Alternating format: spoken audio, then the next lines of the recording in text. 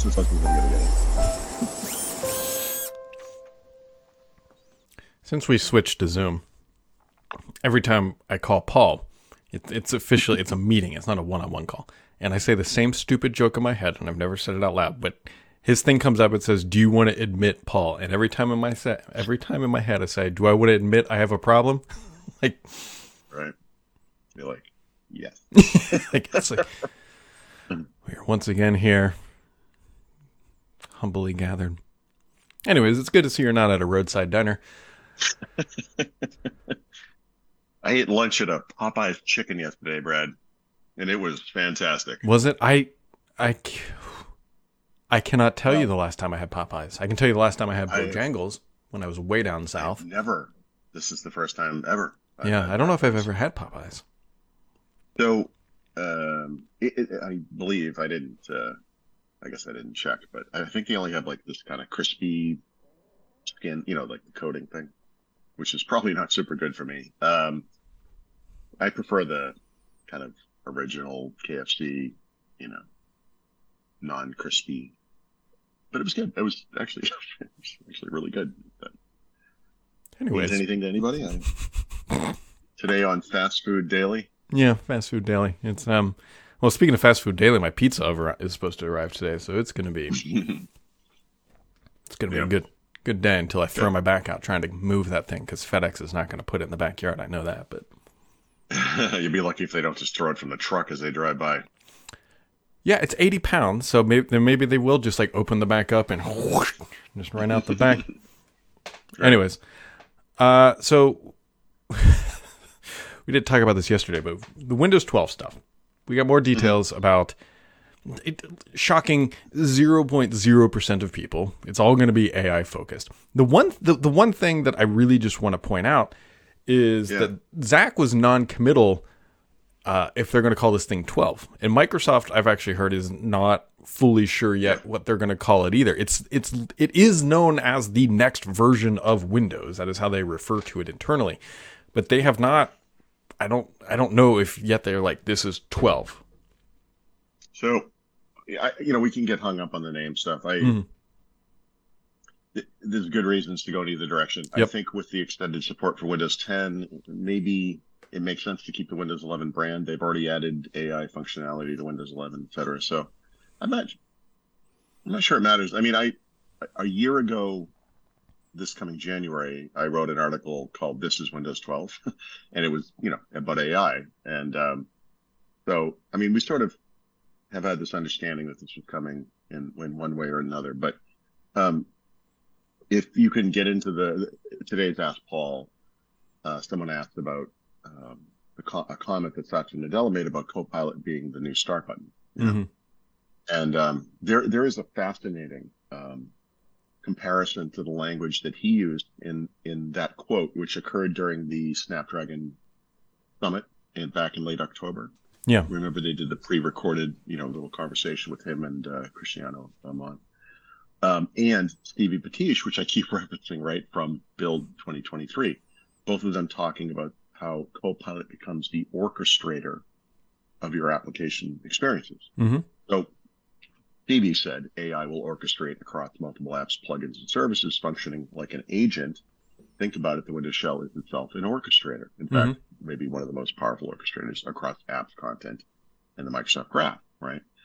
And you get into this kind of debate, like, do you see Windows one day replacing the start button, which debuted in Windows 95, with some kind, well, I guess with Copilot as a way to launch.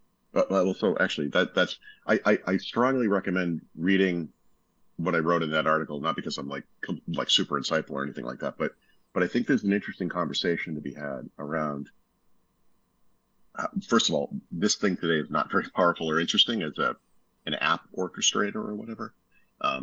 Copilot turned my PC into dark mode or whatever. It's kind of basic, but apps are changing really Hmm. dramatically. And if you think back to that document-centric UI that Microsoft tried in Windows 95 and then kind of stepped away from, I think they were onto something back then where the future of apps is like not really apps so much as it is components, like loop type components, online services, and you a basic. I don't know that we're going to be typing prompts or however we're going to do it, but basically prompting this OS to say, I need to do this thing. I have this photo, I want to remove the background, or I want to blur the background, or I want to create a chart from this data, or whatever it might be, and that this thing will orchestrate whatever is needed on the system to make that thing happen, right? Today, well, just use the simple one, the image one, you would say, well, okay, I have this app called Paint, or I have an app called Photoshop or whatever. So I launch Photoshop and I put the document in there, I edit it and I output it. And that's how you do that today. But that's a real manual process. Mm-hmm. And the thing that's fascinating about this to me, and this is not in that article, is how Microsoft has kind of been working on this type of thing for a really long time. Windows Phone, remember this whole notion of a phone that puts you at the center instead of apps. It was kind of trying to get away from the app thing, even though apps were going to be on there. But instead of thinking, well, I want to share a photo, so I load Facebook or whatever, you would say, I want to show a photo, so I load the Pictures Hub or whatever that was called, the Photos Hub or whatever. And you would link that to your online accounts, and it would kind of do that thing. And I think AI is the thing that may make this dream finally come true, right? Windows 95 was kind of a weakened version of this object-oriented thing that they wanted to do with Cairo, and the technology wasn't quite there. Copilot today is not in Windows, is not very good. It doesn't really, you could launch apps with it, I guess. I mean, you can launch apps all kinds of different ways. Find system settings, whatever it might be. But I really think there's something to this. And I don't mean like next May, June, October, we're going to have it. Like, it's not just going to arrive. It's something that happens over time. But the thing I compared it to was the transition from MS-DOS to Windows did not occur overnight. For many years, people would boot into MS-DOS. They would run Windows when they needed that, but they would leave Windows when they needed to do certain things. And it wasn't really till Windows 95 where Windows was mature enough where they said, we can just leave that thing behind.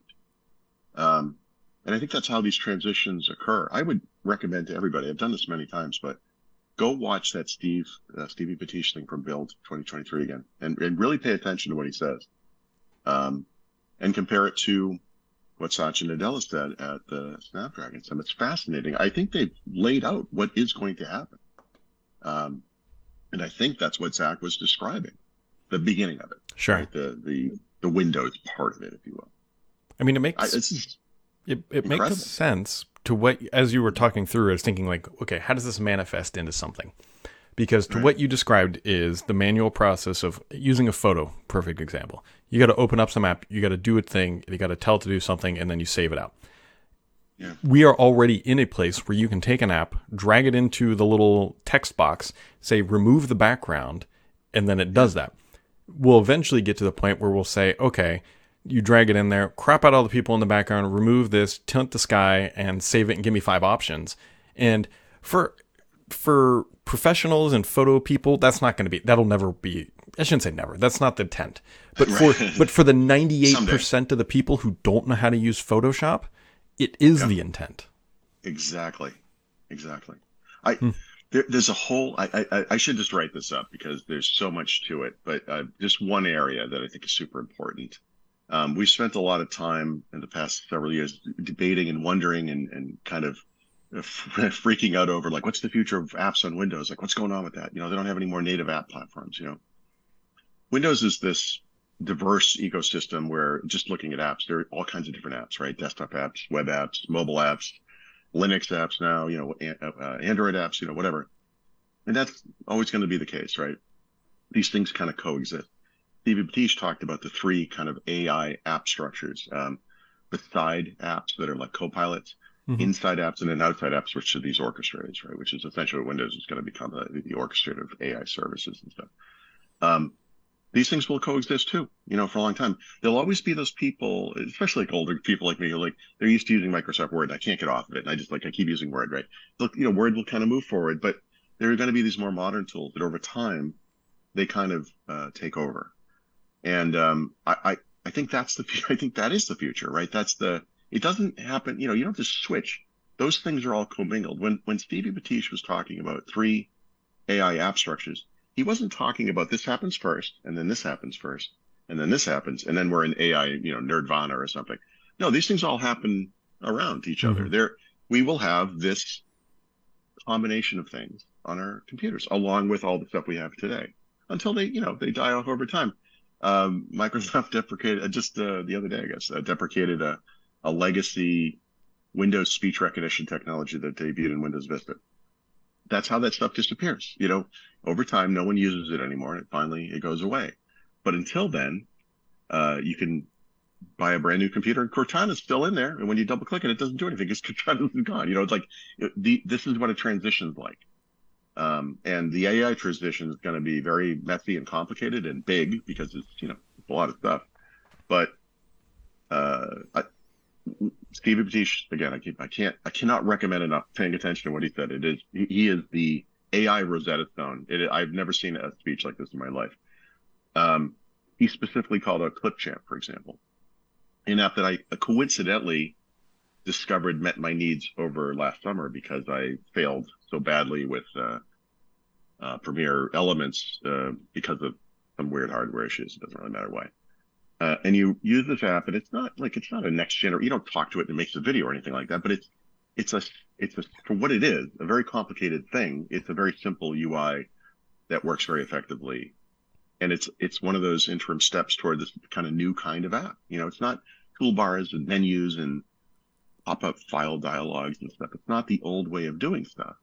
It's kind of a new way of getting a lot of powerful functionality in front of people that wouldn't otherwise be able to use it. And I think that's the entire point of AI, right? I mean, from a productivity perspective.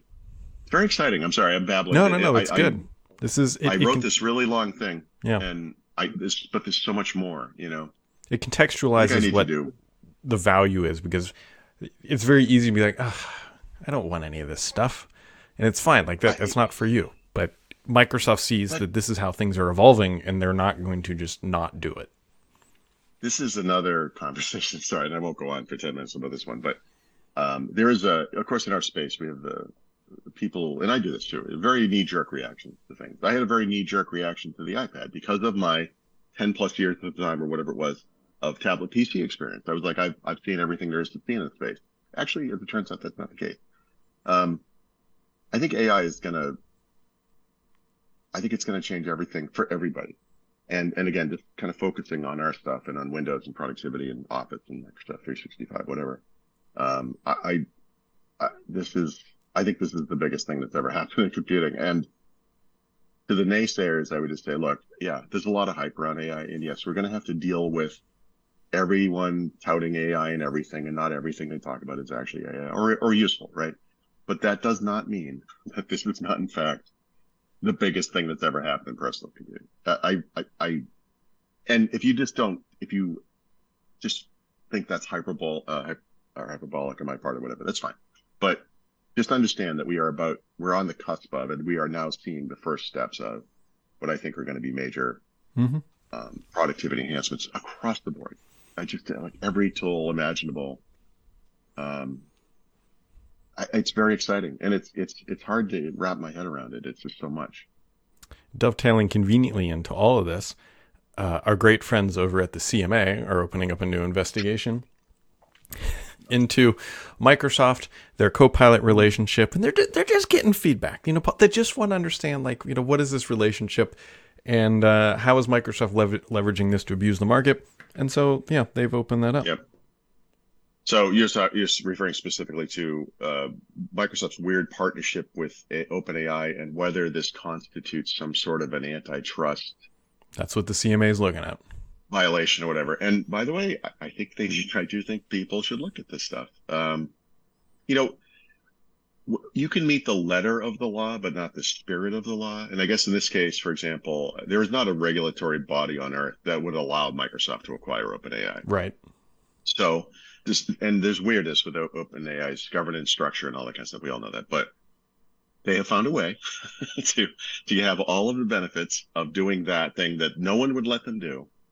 And yes, so they have skirted around. Is this a loophole? Is it no one would have ever foreseen this? So how could we have, prevented it? It's worth looking at. It absolutely is. I would just say Google's got all their big stuff happening.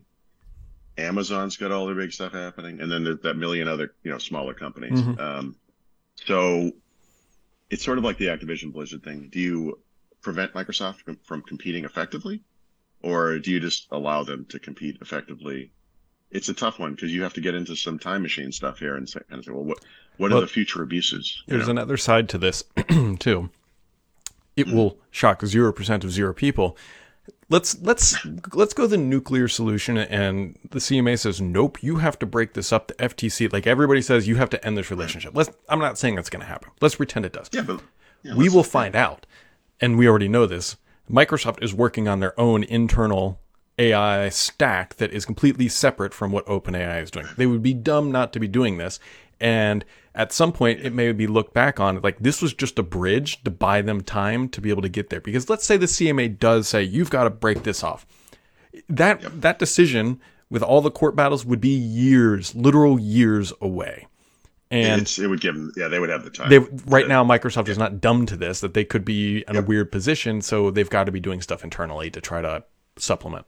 I mean, first of all, Microsoft has been working on AI separately from OpenAI for many years. So there's that.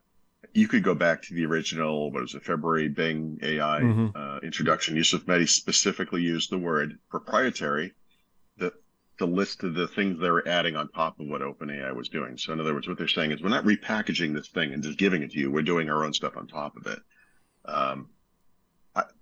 Microsoft might argue that their own stuff on top of it is the secret sauce that makes what they do so powerful because, I mean, look what they've done since, OpenAI without the Microsoft graph, not interesting to businesses in the slightest, well, maybe not in the slightest, but you know what I'm saying? Microsoft has this huge set of assets internally that are so important to its customers that, look, losing OpenAI right now might be a problem. But yeah, I agree with you. Given the amount of time this would take, they're going to be fine.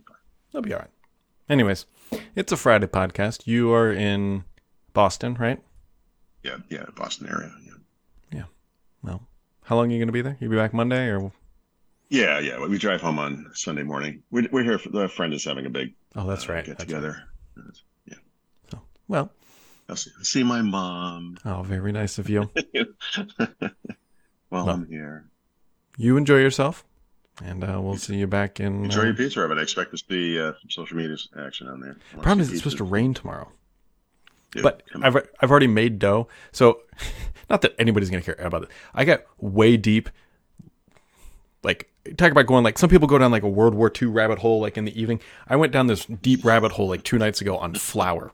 Like literal flour, and like the different types and how you're supposed to use it for different things, the healthier versions, the unhealthier versions, like how you can make better pizzas, worse pizzas, and other things. I should hook you up with my friend. One of a guy I saw last night. We'll see again. Actually, tonight and tomorrow night is one of those two I have with friends with a pizza oven, and he is way into this stuff. I'm sure he has a very opinionated. Oh yeah, no. This is like the old iOS versus Android days, like which flour you should use and how much and the percentages and the. I'm not that crazy. I just want to find a good New York style. Then I'll find a Neapolitan and. So, I don't know. I have faith in you. I think you can be that crazy. Subtle jabs hurt the most. No, I think it's a strength.